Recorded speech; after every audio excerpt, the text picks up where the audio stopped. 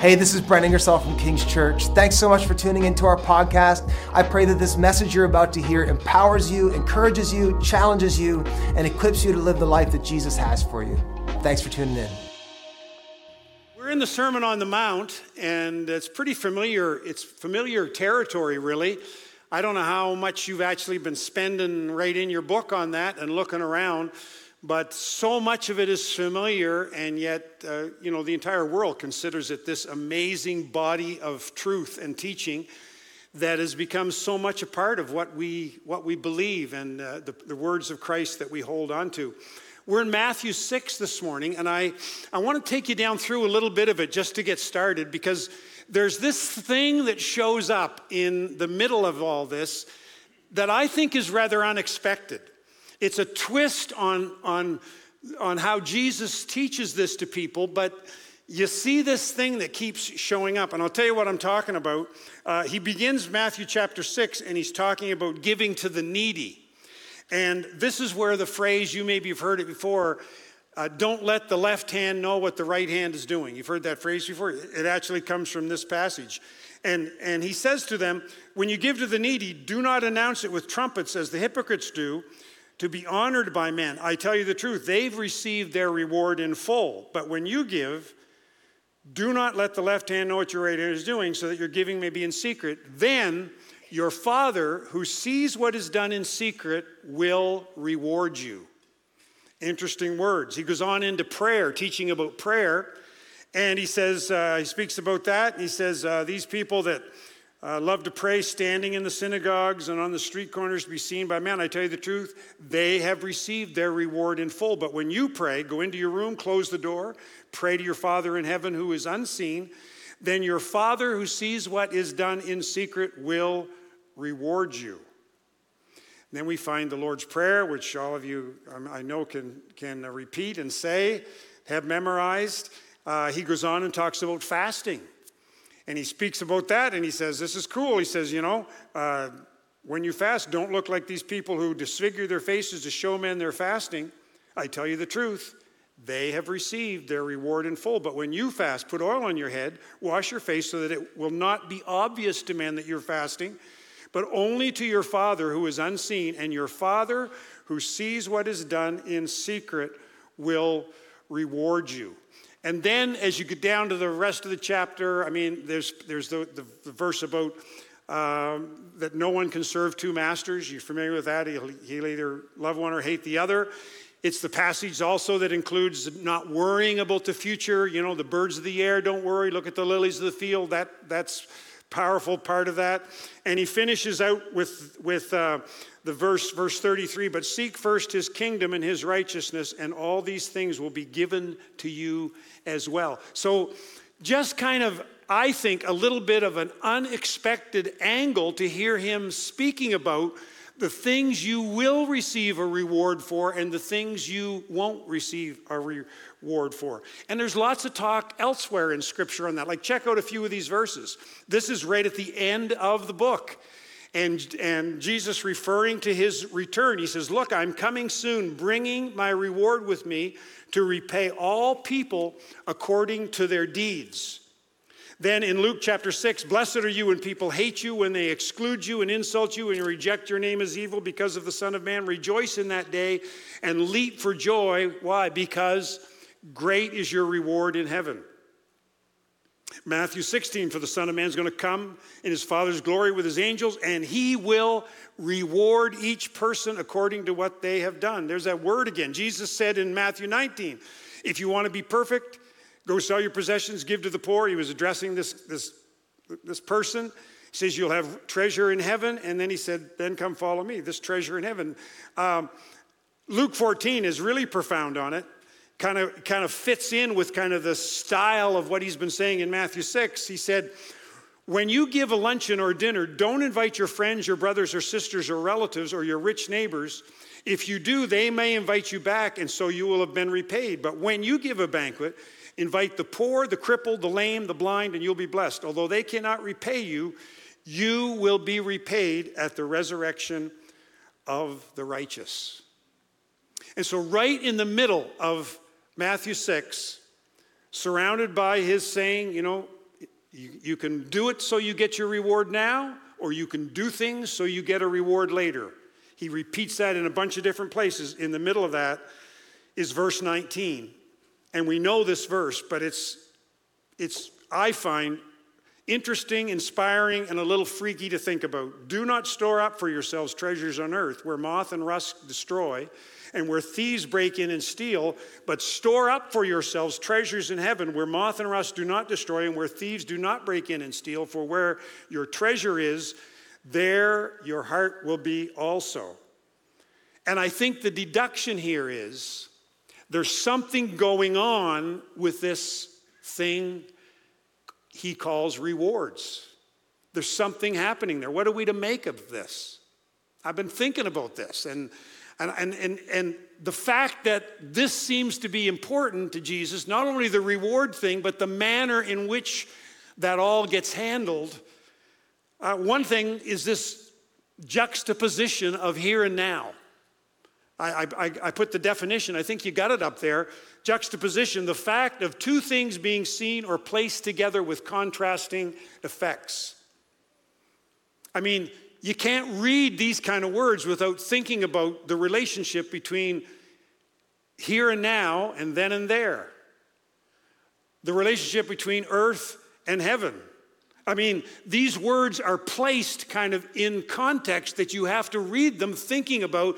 It's not just about what's going on now, it's about what's going on then. God's not asking you to ignore the present, but he's wanting you to kind of place it in context or in juxtaposition with the future that he has promised. I think the best example of this is Matthew 5 in the Beatitudes. Jesus reminds us, weird words, rejoice when you're being attacked and falsely accused because of my name, he says, because great is your reward in heaven. Well, you can't do that if you aren't able to kind of consider here and then, you know, now and then, here and there. Juxtaposition. Also, you have to conclude, I mean, God's keeping track. A little spooky, really. God's keeping track. He sees, he cares, he evaluates, he tests our motives. I mean, maybe that explains some of this in secret stuff we see in Matthew 6. Giving and praying and fasting. It seems he doesn't miss anything. Scripture says even a cup of cold water given in the name of Christ will not fail to receive a reward, a way to go from God. God keeps track. He pays the dues. I remember years ago, a young family, and we were coming back from Bangor or somewhere. We were driving one of those Dodge K-cars with the wood grain paneling on the side. Anyway, we crossed the border and declared what we had bought, and we had to pay some money, and drove off from the border. And I said to Janet, you know, I could have got across there and they never would have found that stuff. And we had a little discussion about that, you know, how it's rotten that we have to pay that. I already paid tax in the States, now I got to pay it here. And she said, you know, God pays the dues. Like for me, that doesn't sound too memorable, but for me, it was like getting hit in the side of the head with a 2x4. Like, I never forgot that. To this day, I remember that time in my life where I first started really considering seriously that there are bigger things at play than what you might see at face value. God keeps track. And then number 3, I've been thinking a lot about this week. We have way more to gain than we can imagine. I mean, in this whole deal, what's at stake? Think about the most amazing place you could ever imagine. And heaven's way better. I mean, try to describe, if you can, the epitome of beauty and grandeur. Heaven is going to blow that away. I mean, just imagine, get your head around the most amazing aromas or food or ideas or music or pleasures or experiences. Heaven is going to blow that away. We have more to gain than we could imagine. I think the happiest verse in Scripture is 1 Corinthians 2:9. Says this, no eye has seen nor ear has heard, and no mind has imagined what God has prepared for those who love him. God pays the dues, and we can't even get our head around what's ahead that way. And so those three implications, I guess you'd call them, the juxtaposition of thinking about now in connection with what we believe is coming, and the conviction that God sees and remembers, and the apparent truth that what's ahead for us is mind-blowing. Those three things, for me, kind of underscore my belief that heaven is real. I'm talking personally here now. They just kind of help support my belief that I serve a risen Savior who I believe has gone ahead to prepare a place for me. And you say, well, Pastor, are you saying that you doubt the reality of heaven? And I'm saying, no, I don't, but sometimes I've had my moments. You're saying you think that maybe this isn't all the way it sounds like it's going to be? I've had my moments. I believe it. What was the disciple said? I believe, Lord, help my unbelief. I'm kind of there, I think. And for me, it's helped me to try to keep before me the reasons and the rationale that I have to be confident in this whole thing. One of the best definitions of a Christian in Scripture is in 1 Peter 1, verse 8. I love this verse. If you've never seen this verse, you need to remember this one. It says this, though you have not seen him, you love him, and even though you do not see him now, you believe in him and are filled with an inexpressible and glorious joy, for you are receiving the goal of your faith, the salvation of your souls. That's an amazing verse. And I love that. I feel like it defines what it is to walk the walk of faith as a believer in Jesus. And I think it's great because it's so real. It's so brutally honest. That even though I do believe in him, there are times when I don't see him. I believe, but there are times when it's just like, I love him, but there have been moments and there are repeated experiences where I am filled with painful questions and I wonder to myself why he isn't doing things differently than he is. I like the way it says it. There are just flat out times when though I believe in him and I love him, I do not see him now. And I have to live out my life, my faith life. I have to live it out with the presence of those nagging thoughts. God, where are you? And why are you so silent? And why are you not filling me in on what's going on here? I just think, I wrote it down this way. It's not just atheists and agnostics who struggle to believe.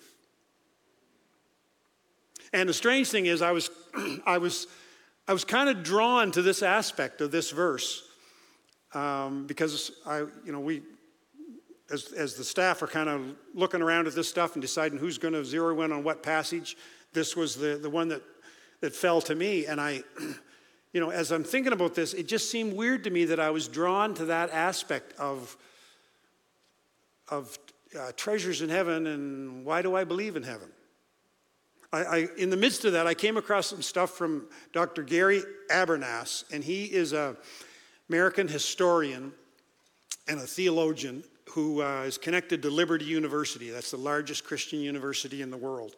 He wrote a book entitled, A Historian Explains the Evidence for the Resurrection of Jesus. And in that, he says that his whole basis for contending that the resurrection is something that you have every right to believe in, he bases that on 6 things. And you can look at them quickly here. First is that Jesus died by crucifixion. And he maintains, and I think it's correct, that very, very few secular historians question the fact that there was a messianic figure known as Jesus who actually lived and was put to death on a Roman cross. That's history. Second is that his disciples had experiences which they believed were appearances of the risen Christ, and they went to their graves maintaining that. People don't argue with that. And that their belief, these disciples, their belief in the resurrection pretty well turned the religious world upside down and continues to this day. In fact, Jews still refer to Christianity as the resurrection religion. The resurrection is integral to it. And number 4, that this belief was circulating and very soon after the resurrection. It wasn't like a long, long time, that they began to develop this belief that on the heels of Jesus claiming to be resurrected and his disciples saying that they had encountered the resurrected Christ, this belief circulated very soon. In fact, when Paul encountered Christ on the road to Damascus, there were already these creeds and sayings and beliefs that were being circulated about the resurrection. And number 5 and 6 are the fact that both James, the brother of Jesus, and Paul the apostle did not believe during Jesus' lifetime. They came to faith after they claim to have had an encounter with the risen Christ. And he says those 6 things are like, they're pillars that for him, I liked them, that for him gives him confidence in the resurrection. You say, well, just read the Bible. Doesn't that give you confidence? Well, okay, good for you maybe. I guess for Gary Habermas and Don Ingersoll, that a little of that stuff helps. And what I found interesting in that wasn't so much that stuff, but was the fact that he claims that the skeptics he deals with don't dispute those 5 or 6 things. They say, yeah, that's all true historically, you're right, but we don't believe it, and the reason we don't is we don't believe there was a place that Jesus went if and when he died. Like, okay, you're proving that he resurrected, but where was he when he wasn't resurrected? Because they say there's no evidence for heaven. No more evidence for heaven than there is for Narnia or Oz or whatever. They just object to believing more on the absence of proof of heaven than they do on valid proof for the resurrection. It was very interesting to me, and it's sure related to my journey in getting ready for this message. So you say, why are you sharing this stuff on a message about rewards in heaven? Because I believe that you will never live a life motivated to do the things that will count for eternity if you doubt deep in your heart that eternity in heaven exists. So Habermas suggests not so much arguing with skeptics about the resurrection, but instead 2 things: contending, first of all, for the existence of God, things like intelligent design. He says, discuss with them, argue with them on that issue, and also for evidence to support a belief in the afterlife. And I thought to myself, a lot of us haven't really considered that. What? The evidence in our belief in an afterlife. Because we feel innately that we don't cease to exist after we die. Our bodies might quit working, we might keep breathing, but our spirits exist. There's something in us that makes us know that. And if we've been around a loved one who passes away, we see that with our very eyes. Habermas quotes a recent book that he claims maintains that as many as 30 million individuals in North America, Great Britain, and Europe in recent years have claimed to have a near-death experience. An NDE, I guess is the term. Multitudes of people who have died or ceased to breathe or whose hearts have stopped or they lost brain function. For some time they were gone, and then suddenly they were successfully resuscitated and brought back. And the stories they tell are pretty compelling. And you say, well, what does that prove? Trust the Bible, my friend. I don't know if it proves anything. But for me, when I think about storing up treasures in heaven, it undergirds, again, in an additional way, my belief that heaven does exist. Maybe at least there's some contemporary evidence to suggest that something more is going on than what we see with our eyes. And there's a lot of books being written about this. Proof of Heaven was a book I read by Eden Alexander. He's a neurosurgeon who had prided himself on all the scientific proof that when we die, we're dead. Nothing beyond that. Any kind of thing that you think happened was just a bunch of neurotoxins or whatever going on, and he had done a lot of work on that until he came down with bacterial meningitis, and he dies, or whatever, stops brain function and all of that. And he experienced things that he wrote this book about, changed him. Dr. Mary McNeil is another book I read she's a doctor who was kayaking, I think, in South America, and she has an accident in an eddy pool, and the kayak goes under and gets trapped, and she knows she's dying.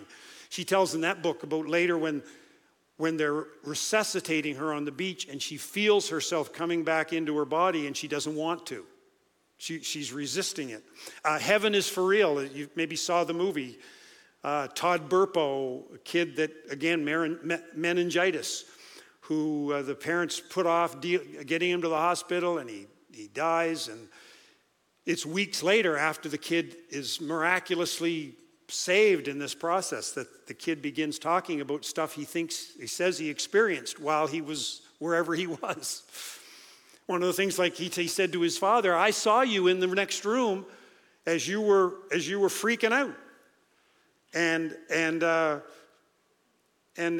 speaks about these things. 90 Minutes in Heaven is another one. Don Piper.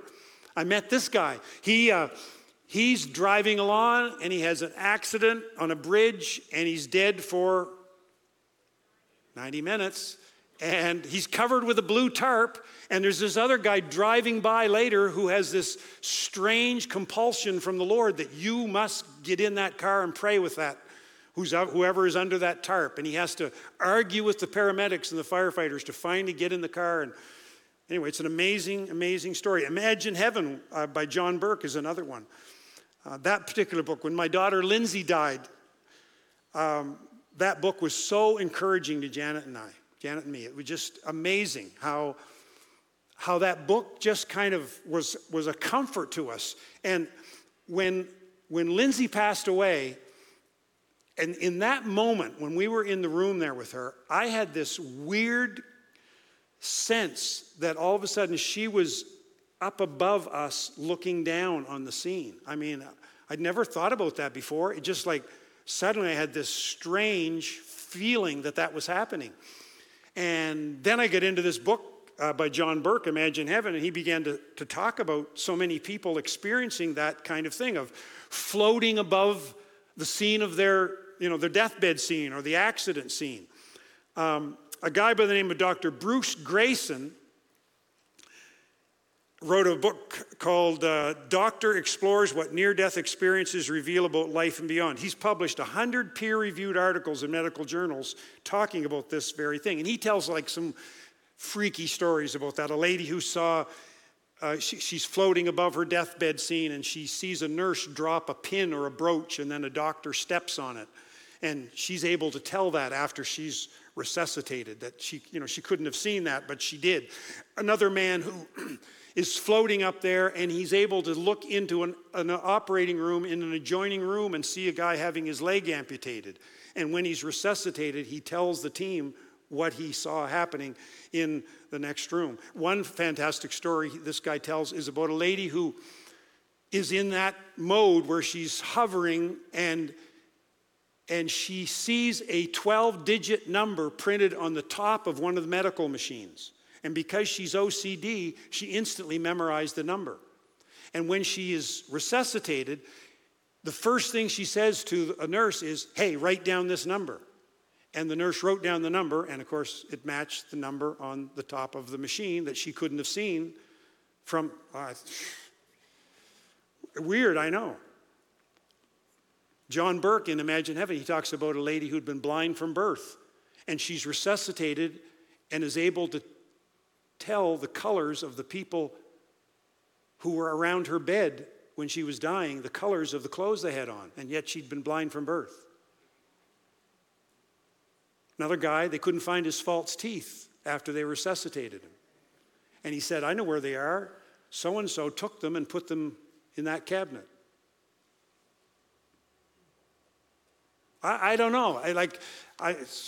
Maybe you think I shouldn't be talking about some of that stuff here. You say, why this detour? Because we're talking about living life here with an awareness that somehow what we do here and how we live here matters later.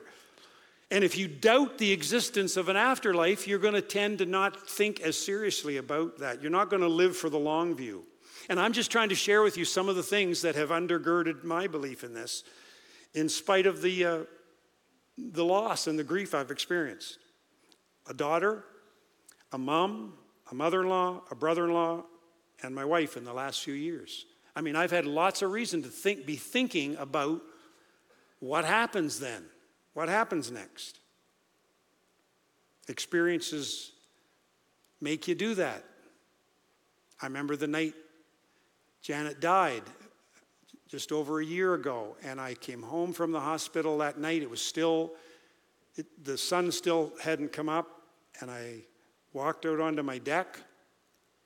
It was a starry sky, just one of those nights you could see all the stars. And I stood on the deck, and I looked up into the sky, and I said to Janet, I know you're somewhere, but where are you? Right? What happens then? Where are those people? And the Bible talks about preparing for that in a bunch of ways. I mean, one significant way that maybe I should throw into the mix here is the Bible specifies that there are two things that count in that. One is belief and one is behavior. This is maybe an oversimplification, maybe too trite a way to say this, but like that what you believe will determine where you spend eternity, and how you behave will determine how you spend eternity. Simplistic, I know, but it's reference to, you know, the Bible speaks of two judgments, the great white throne judgment and the Bema seat judgment. The great white throne judgment you see at the end of Revelation, in Revelation 20. Here's just a few words about it. He says, then I saw a great white throne and him who was seated on it, and the earth and heavens fled from his presence, and there was no place for them. And I saw the dead, great and small, standing before the throne, and the books were opened. Another book was opened, which is the book of life, and the dead were judged according to what they had done as recorded in the books. The sea gave up the dead that were in it, and death and Hades gave up the dead that were in them, and each person was judged according to what they had done. The lake of fire then death and Hades were thrown into the lake of fire. The lake of fire is the second death. Anyone whose name was not found written in the book of life was thrown into the lake of fire. Troubling words, but it's referring to the great judgment when the books will be opened at the end of time. Pretty important stuff. And then the Bema seat judgment refers to the judgment of the righteous. 1 Corinthians 5:10, for we must all appear before the judgment seat of Christ, that each one may receive the things done in the body according to what we have done, whether good or bad. It's like the Bema seat judgment is not the great white throne judgment where the books are open. It's the judgment not of retribution, but of reward, where our lives are going to be celebrated, and it's going to be the well done, good and faithful servant thing. And when you kind of begin putting all that together, I mean, there's a bunch of implications for me that rush to the forefront that also kind of paint a picture of what it seems like this is all going to be about. One of them is this teaching that the first shall be last. It shows up in Matthew 19. Jesus has encountered the rich young ruler, and maybe remember the guy said, what do I need to do, to become a follower of Christ? And he said, you need to get rid of all your riches and come follow me. And the guy, it said he went away sorrowful. And after that happened, the disciples in that account said to Jesus, hey, Lord, we've given up everything to follow you. Basically, what are we going to get? And he said to them, you're going to get 100 times as much and heaven to boot, was kind of what he said. But then he went on and laid this weird one on them. But he said, but many who are first shall be last, and many who are last shall be first. Leave it to Jesus to keep you scratching your head, right? But think how that principle, if we understand it correctly, is going to blow your mind in heaven. How some of the people you thought had their act together are way up on the cheap seats, And the people you didn't think knew what was happening, some of the most unseen and unknown and undervalued and underappreciated people, perhaps they'll be in heaven in places of influence and I don't know. Randy Alcorn, he wrote an amazing book called Heaven.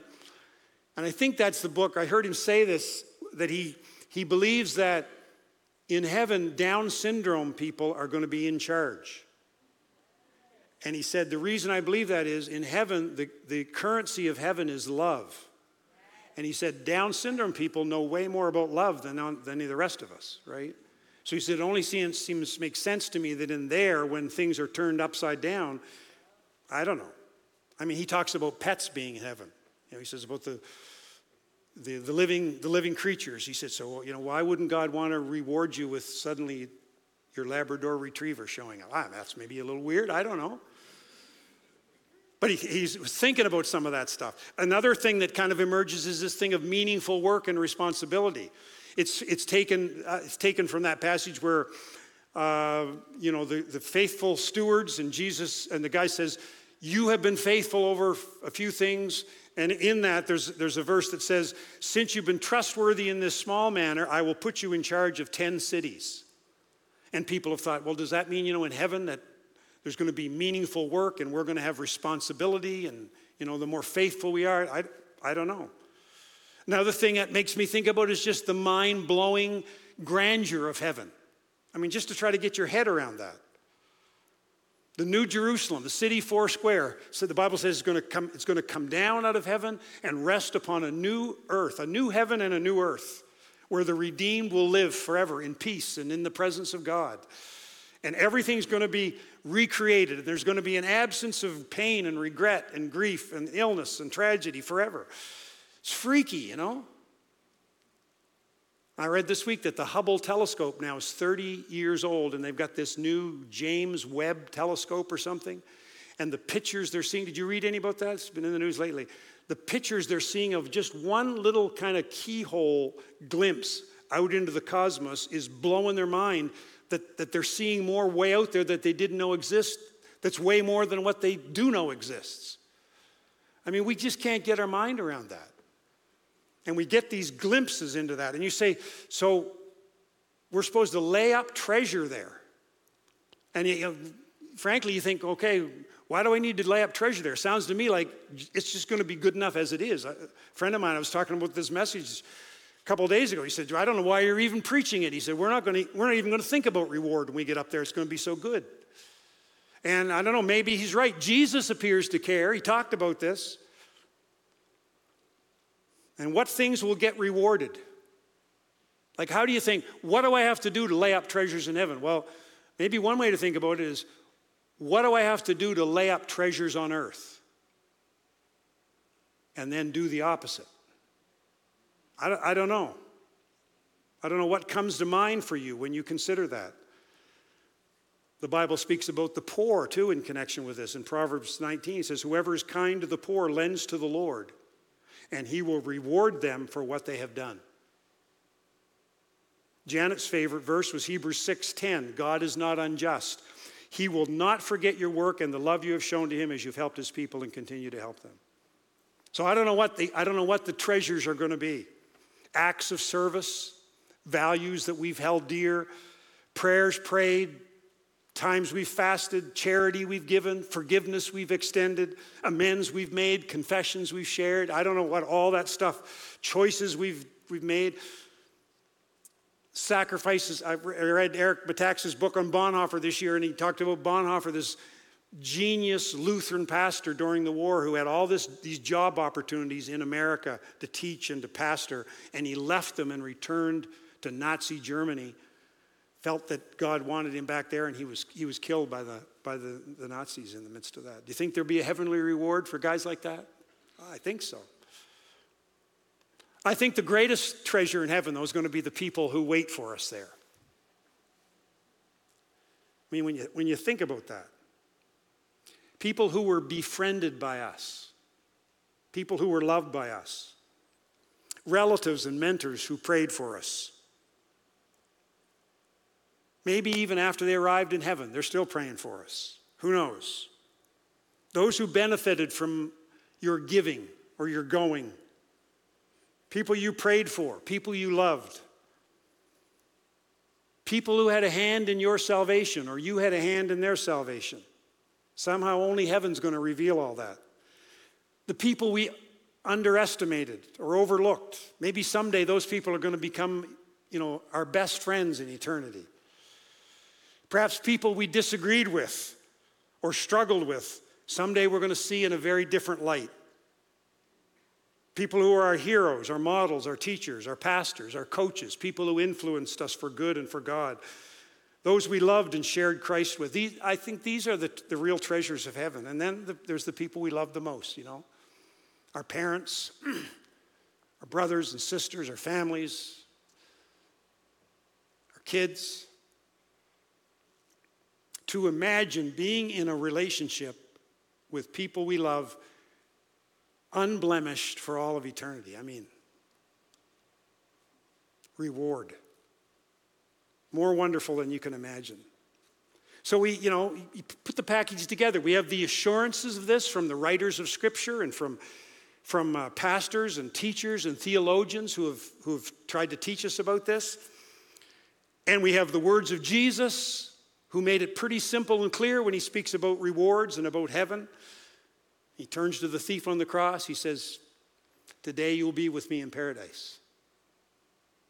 And pardon if my extra biblical content annoys you, but we have some of these weird, freaky glimpses into the hereafter that stir within us the sense that there's something more. Sometimes they may feel supernatural. Sometimes it may be looking at a sunrise or a baby born or being there when a loved one dies. A faith-building experience that delves into what's next. And it convinces us that there is a spirit world. There's a third dimension. There's an alternate reality. There's something else. We know it. We sense it. We feel it. I've talked about my first time to go snorkeling in Hawaii. And, I'd watched Jacques Cousteau when I was a kid. And anybody remember Flipper and Sea Hunt? Sea Hunt? Yeah, you're old like me. And I'm in the water on Molokini Reef off Hawaii, and I'm looking at Jan. We've got our goggles on, and there's this moment, and then there's this moment. And in Hawaii, I could see back to the back of the auditorium underwater better than I can see in the daylight, right? I was unprepared. As much as I thought I knew about it, I was unprepared for that. I think speaking of being unprepared for something, the weirdest thing that I've experienced happened a couple years ago. And Janet and I were in bed asleep. I was asleep. And unbeknownst to me, she was having this pity party missing our daughter Lindsay, who died of cancer. And so I'm doing what people are supposed to do at night. I'm sleeping. She's just in the midst of this, she's crying, she's praying, and she's praying, "Lord, if I could just have a hug from Lindsay." So the weird thing is that in the midst of her going through this, suddenly I sit up in bed out of a deep sleep, and I turn to her and I say, I didn't even know she was awake, but I just turned to her and I said, "Man, you'll never believe what just happened. I had the weirdest dream."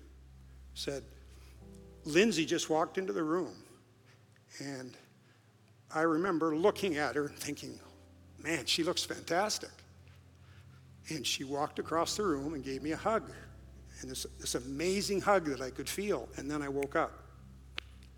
Well, I tell her that, unaware of what's been going on. Blew her mind, like absolutely blew her mind, and it did mine when I began to put the pieces together. And I don't know what you make of that. I don't dream very much. It felt certainly like a gift from God to her, to Jan, and a gift to me, because there's something about those rare glimpses we get into whatever that parallel reality is that help undergird our faith. And so I want to share my life verse with you in closing. And I think it's up there. It says this, therefore, we do not lose heart. Though outwardly we are wasting away, yet inwardly we are being renewed day by day. For our light and momentary troubles are achieving for us an eternal glory that far outweighs them all. So we fix our eyes not on what is seen, but on what is unseen. Since what is seen is temporary, but what is unseen is eternal. And I hope you'll do a little thinking about the life that God rewards and lay up some treasures, because I think you can take that to the bank.